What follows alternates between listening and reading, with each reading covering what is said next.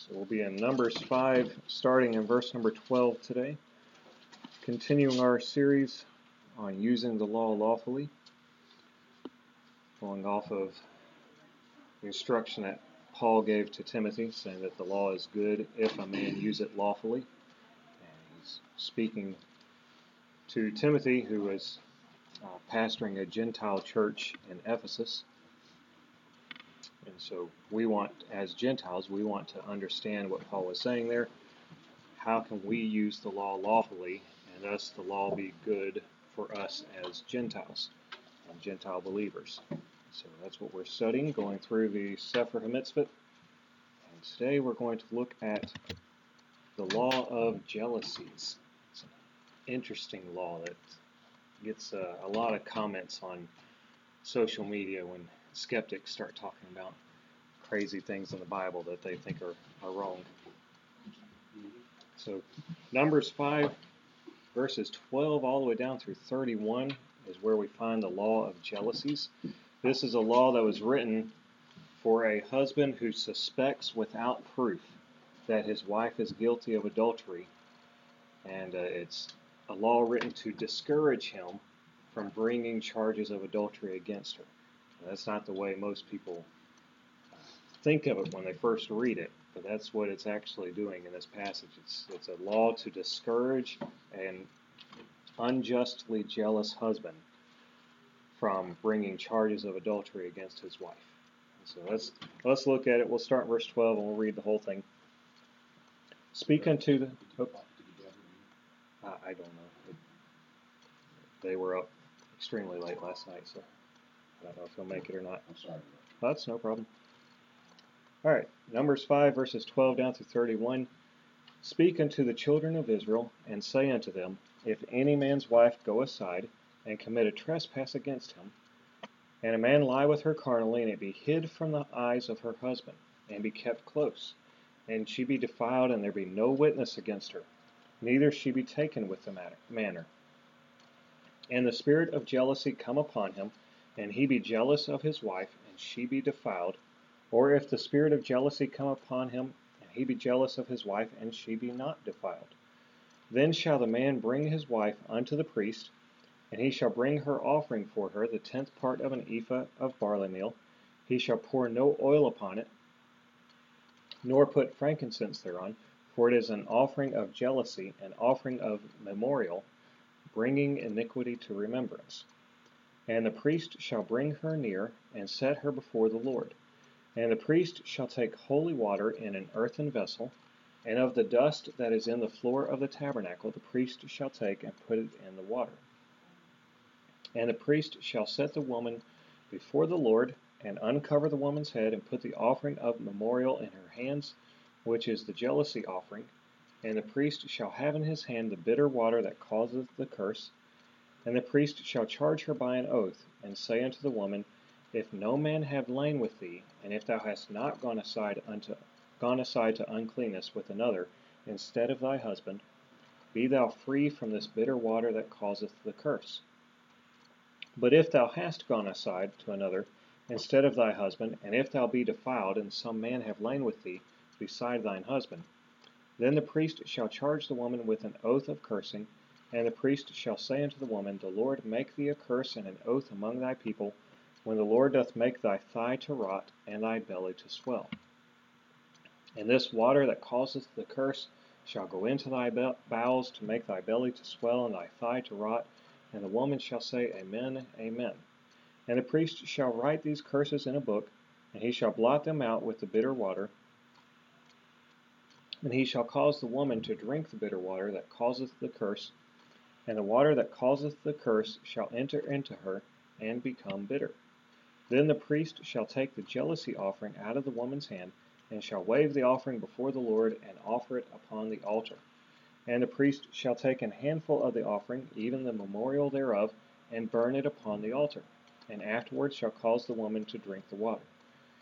And when he hath made her to drink the water, then it shall come to pass, that if she be defiled, and have done trespass against her husband, that the water that causeth the curse shall enter into her, and become bitter, and her belly shall swell, and her thigh shall rot. And the woman shall be a curse among her people. And if the woman be not defiled, but be clean, then she shall be free, and shall conceive seed. This is the law of jealousies, when a wife goeth aside to another instead of her husband, and is defiled, or when the spirit of jealousy cometh upon him, and he be jealous over his wife, and shall set the woman before the Lord, and the priest shall execute upon her all this law.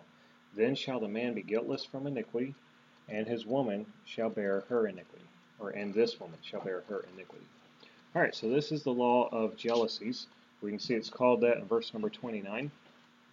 And basically, a quick summation, if a husband suspects his wife of adultery, but he has no evidence, there's no witnesses, she's not been caught in the act, there's no evidence. It's just a suspicion that he has that his wife has been unfaithful to him with this other man, and this is causing a conflict in the home. And so this is the solution that God provided for the husband.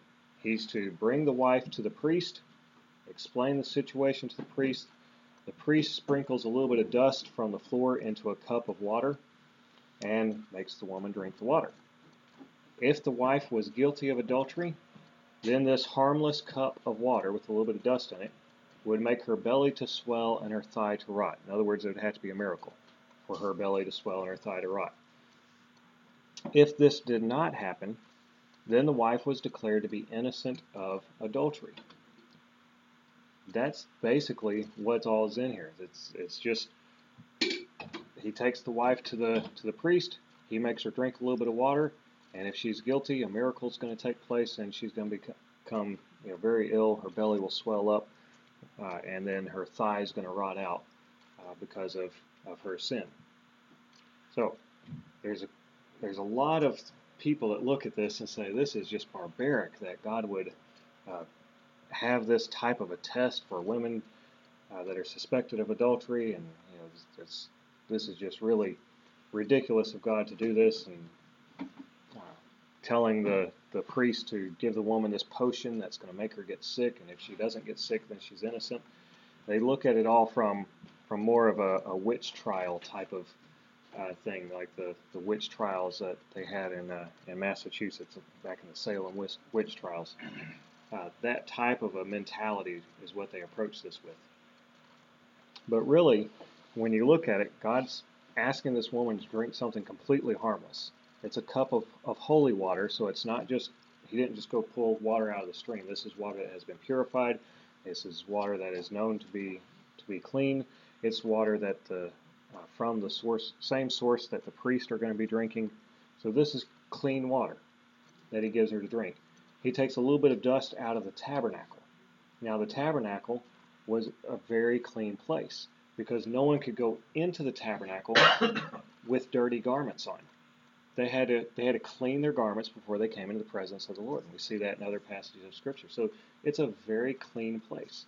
The priests were told to bathe frequently, so they didn't pollute the tabernacle. It's a very clean place. So he's to find a bit of dust somewhere in the floor of the tabernacle, pick up that bit of dust from a very clean place, and sprinkle that into this very clean water, and then give it to the woman to drink. And if by some chance she drank that and her belly came swollen and her thigh rotted, then that was proof that she was guilty of adultery. It would have taken a miracle from God for that to happen, for her belly to swell up from drinking clean water with a little bit of dust from a clean tabernacle. For that to cause her belly to swell up and her thigh to rot, it would have taken a miracle from God. And so what is going on here is God saying, basically, if you suspect your wife of adultery, but you have no evidence, you need to just sit back and let God work a miracle before you accuse her of anything. God will let God reveal it to you rather than you going on and making the accusation. But I have a couple of questions for people that talk about how barbaric this is. First question is, how many times do you suppose that drinking this water actually caused a woman's belly to swell and her thigh to rot? And if they're a skeptic, they're going to have to say none. Because if they say, well, it probably happened a lot, well, that means that you believe God worked a bunch of miracles here, causing all these women to have their belly to swell and their thigh to rot from this clean water. So unless they're wanting to admit that God is working a miracle, then they have to say, well, it didn't happen. Okay, well, then the next thing comes into play, that the punishment here, or that the lack of punishment, if she went out and nothing happened, if her belly did not swell and her thigh did not rot, then she's declared completely innocent. There's no punishment. She's declared innocent. In fact, she isn't even the one that has to provide the offering. Her husband is the one that has to provide all the stuff for the offering that's mentioned in this passage. And so her husband is actually out some of his wealth by providing for this offering because he suspected her of adultery. But she is completely innocent in this matter from then on forward. He cannot bring any charges of adultery against her for this particular incident once this happens. And so therefore, if the skeptic is looking at this and saying, well, obviously God didn't work a miracle here, then that means that every single woman that had this done to her was declared innocent and went on with her life declared innocent, with no ill effects from this, other than her husband maybe continuing to be suspicious of her, which that was the situation beforehand. So there's no ill effect toward the woman at all. But it does prevent a husband from having a woman put to death just because he suspects her of adultery. He can't just say, well, I suspect that she is committing adultery, therefore she needs to be put to death. It's not like it was, or not like it is in Muslim countries under Sharia law. The husband just has to have suspicion. He doesn't have to prove it or anything. He can kill his wife in an honor killing anytime that he thinks that she's guilty of adultery. And it's supported by the law. This is very much against that type of honor killing that you find in other religions. And then it's interesting to note, this law is not called the law of adultery. It's called the law of jealousies. And God's not focusing here on the woman's adultery and how to deal with her adultery and how to punish her. There's no punishment given whatsoever for if the woman is found guilty, other than that her belly swells and her thigh rots, which is a punishment from God. There's no human punishment. It says that she's made a curse among her people, but that just means that everyone knows she's guilty of adultery. She's not put to death. The punishment if a woman is proven to be guilty of adultery is that she's to be put to death. Leviticus 20:10. We looked at that before, that the man and the woman both are to be put to death. But here in verse 27, there is no death penalty if she's found to be guilty, because there's no witnesses. There's no human punishment brought against her at all. So at worst, she gets this sickness brought on her by a miracle of God, which, if she was actually guilty of adultery, then she would deserve much worse than that. But that's it. There's not allowed to be any human punishment against her if this trial proves that she is guilty of adultery. But anyway, the focus here is on the man and on his jealousy. And you can read in verse 31, after all this has happened, then shall the man be guiltless from iniquity, and this woman shall bear her iniquity. So if it's proven that she is guilty, she bears her iniquity, and he is guiltless of his iniquity. What iniquity? There's no mention in here anywhere of the man's iniquity other than him being jealous of his wife without cause. And that is declared to be, in this passage, to be iniquity in the husband.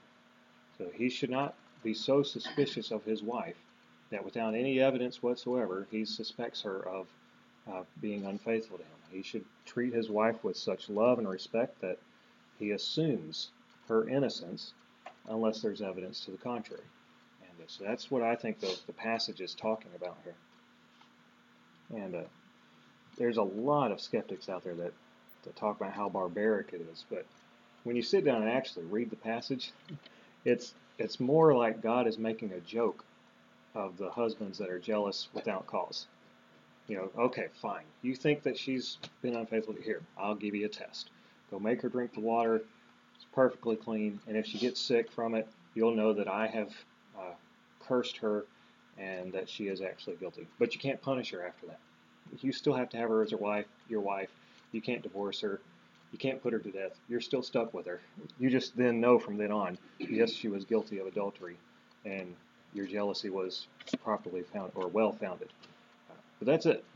And if she doesn't get sick, then you're wrong. You're in iniquity. You should have never come in, and made these accusations in the first place. So I look at it as God sort of having a mocking rebuke toward husbands that are jealous without cause. Now, does the man have to give up everything he has?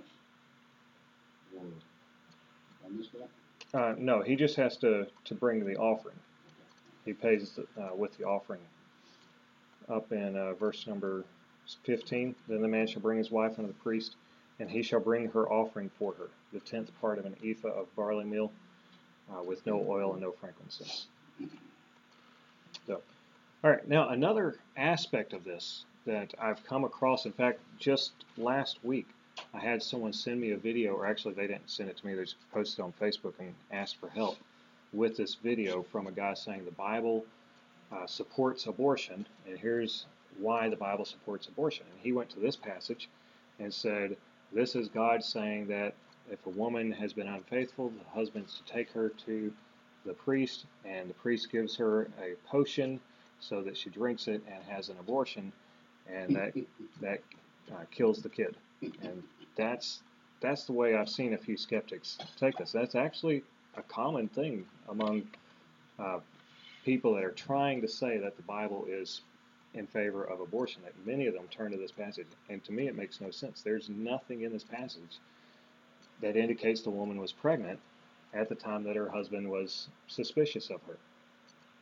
Now you do have in verse 28 the phrase, and shall conceive seed. And if the woman be not defiled, but be clean, then she shall be free and shall conceive seed. And so they point to this and say, see, she's pregnant, and if she's not defiled and she's innocent of adultery, then she will be allowed to give birth to the child. But if she's guilty of adultery, then this potion the priest has given her will cause an abortion. It's a very bad way to look at it, because first of all, the priest hasn't given her a potion. He's given her a glass of water. So there's nothing in a glass of water that's going to cause her to have an abortion. Even if there was something in the dirt, it's just a little bit of dust. There's not likely to be anything in that dust no matter what. That would be strong enough to cause an abortion just from a little bit of dust being sprinkled on top of a glass of clean water.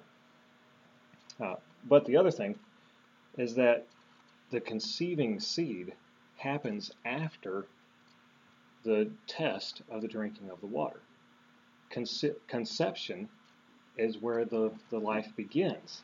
So it's not talking about a woman that is already pregnant at the time that she drinks the water. It's talking about after she has drunk this water and proven to be innocent, then the husband can go and conceive seed with his wife, knowing that she's been faithful to him. And so that's what it's talking about there. It's not talking about then the baby that was suspected to be from some other man will be allowed to be born. That's not what it's talking about at all. There's no baby at all at the time of the trial. Afterwards, then she can conceive seed and be innocent and known to be innocent. Okay, so that's the Old Testament law.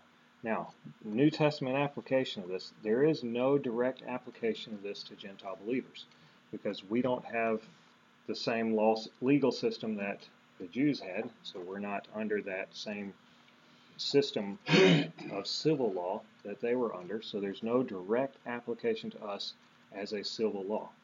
However, it does illustrate a very important principle that we do apply in our law in America, and that is the principle of being innocent until proven guilty.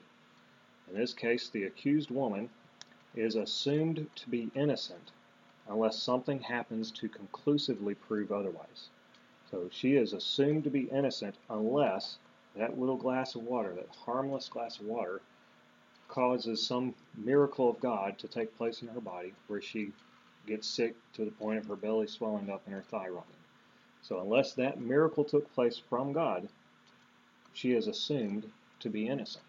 And so that's a principle that we apply in our legal system, that you are innocent until proven guilty. You have to have conclusive proof of guilt in order for someone to be punished for a crime.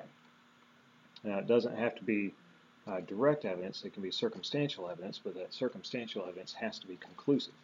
so that a jury can declare beyond a shadow of doubt that, or beyond reasonable doubt, that you are guilty of that crime. That's the same way it was in the Bible. And then the next thing that it illustrates here is that it's a demonstration of God's care about the reputations of women. So God didn't just care about whether or not the woman was put to death. He could have just said, the woman can't be put to death for adultery without evidence. This it goes further. This is for a law condemning the jealousy of the husband. So it's protecting the reputation of the woman.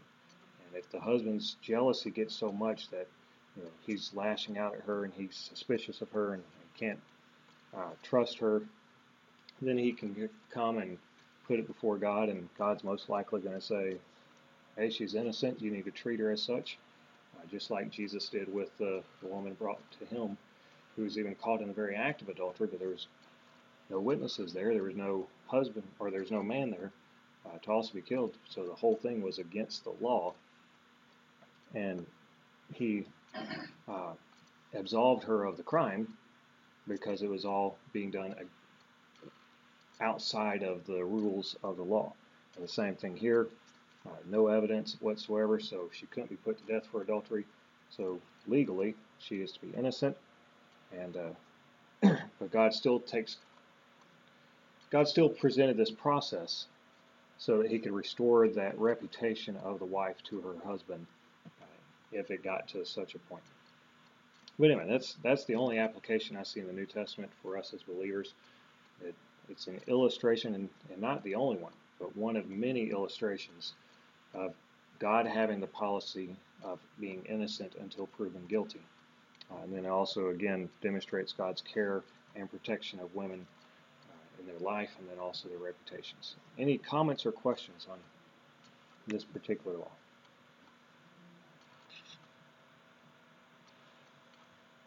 All right, we'll move on to the next one. Let's go to Deuteronomy chapter 25.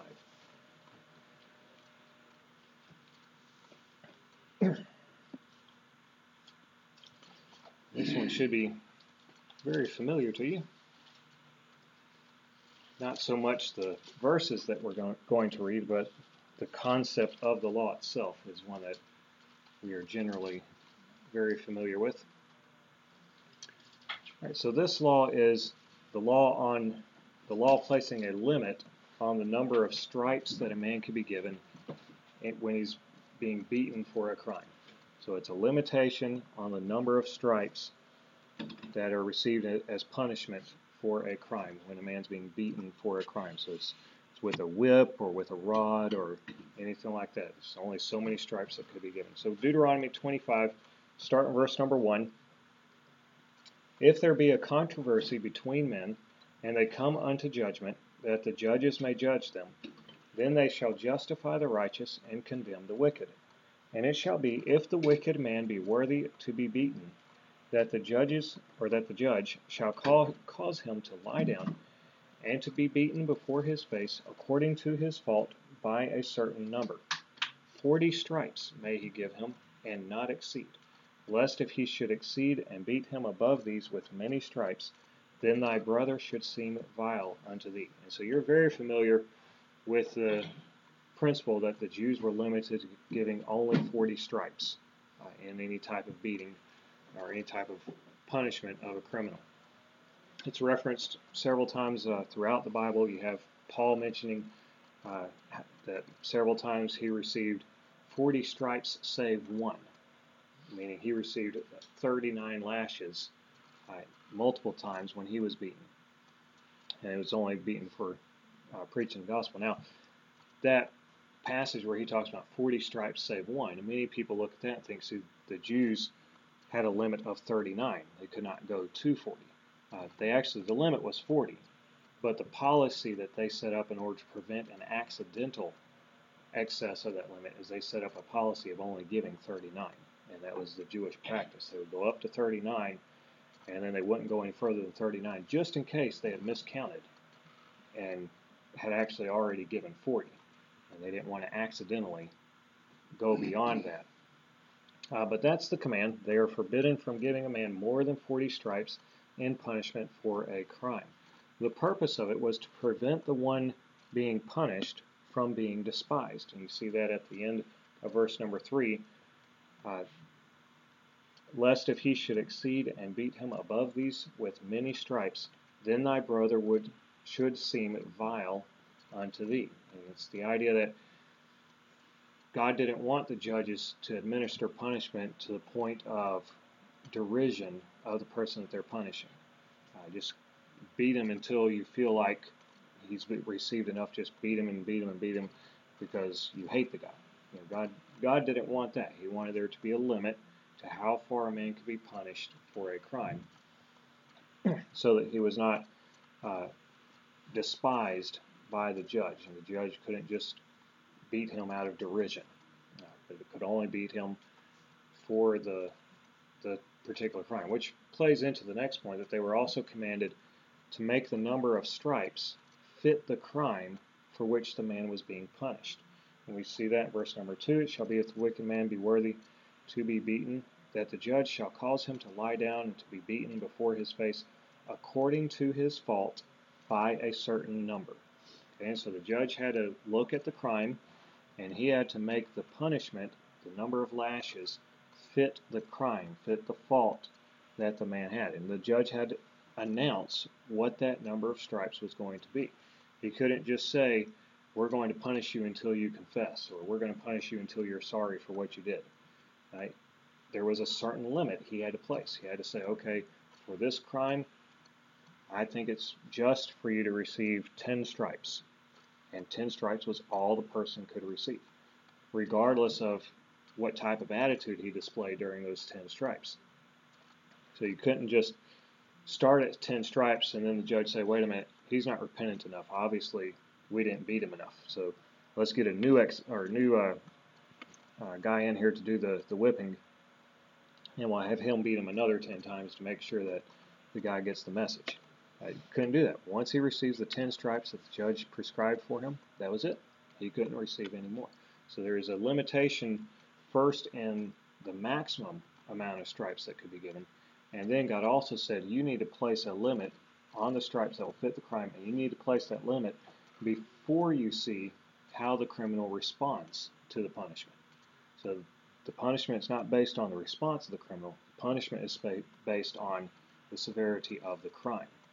And so that's the law that was given in the Old Testament. You had to have a certain maximum number of stripes that was allowed, and then the stripes, the punishment had to fit the crime and had to be prescribed before it was administered. They could not go beyond what was prescribed for that punishment. Okay, and then the New Testament application for this, again, there's no direct application of this to New Testament Gentile believers because we're not under the same legal system. The laws requiring stripes for certain things don't apply to us, so that doesn't directly apply to us. However, again, we have a foundational principle here that we have put into our laws and that we can see as a universal principle when we study our laws, study the laws of the Old Testament, study nature itself, we can see the principle that the punishment should fit the crime. You shouldn't have just arbitrarily decided punishments by the judge, just whatever he wants to do and no limitations placed on it. The punishment should fit the crime. And then you also have another principle, and that is that punishment should not be cruel and unusual. That's the language we use in our laws, is to prevent cruel and unusual punishment, and that's just the excessive beating of someone just to teach them a lesson. That would be considered cruel and unusual punishment, and God set a limit, said, no, you cannot go beyond 40 stripes because you don't want to go into cruelty, which would be despising the person that you're beating and making him vile in your eyes. You don't want to be cruel against him. You just want to punish the crime, and that's it. And so God set a maximum limit for that. So that we can learn from that we should prohibit cruel and unusual punishment as well, and that we should require our laws and our judges to make the punishment fit the crime that has been committed. All right. Any comments or questions? We're not going to go into another one. So probably had enough time, but I didn't think we would go through these two that quickly, so allowed a little extra time. Did they specify anywhere what they will use, for the lashes or whatever? No, there's places where a rod is mentioned. There's also places where a whip is mentioned, and so I don't think that there is a specific requirement anywhere to use one or the other for particular crimes. But I know in Proverbs, for example, you have the rod mentioned for a fool's back, and another place a whip is mentioning for someone's back, and so I don't think that there was a legal distinction between the two, or a legal requirement for one or the other or anything else. But again, I haven't entirely gone through the whole Sefer HaMitzvot yet, so we may, as we go through the series, we may come across something about it. Any other comments? All right, well, we will get out of here about 7 minutes early then. So. Russell, why don't you close us in prayer and we'll be dismissed. All right. Heavenly Father, we thank you for this time. Father, we thank you for this. Father, we thank you for loving us. Father, we thank you for this time to come together and study your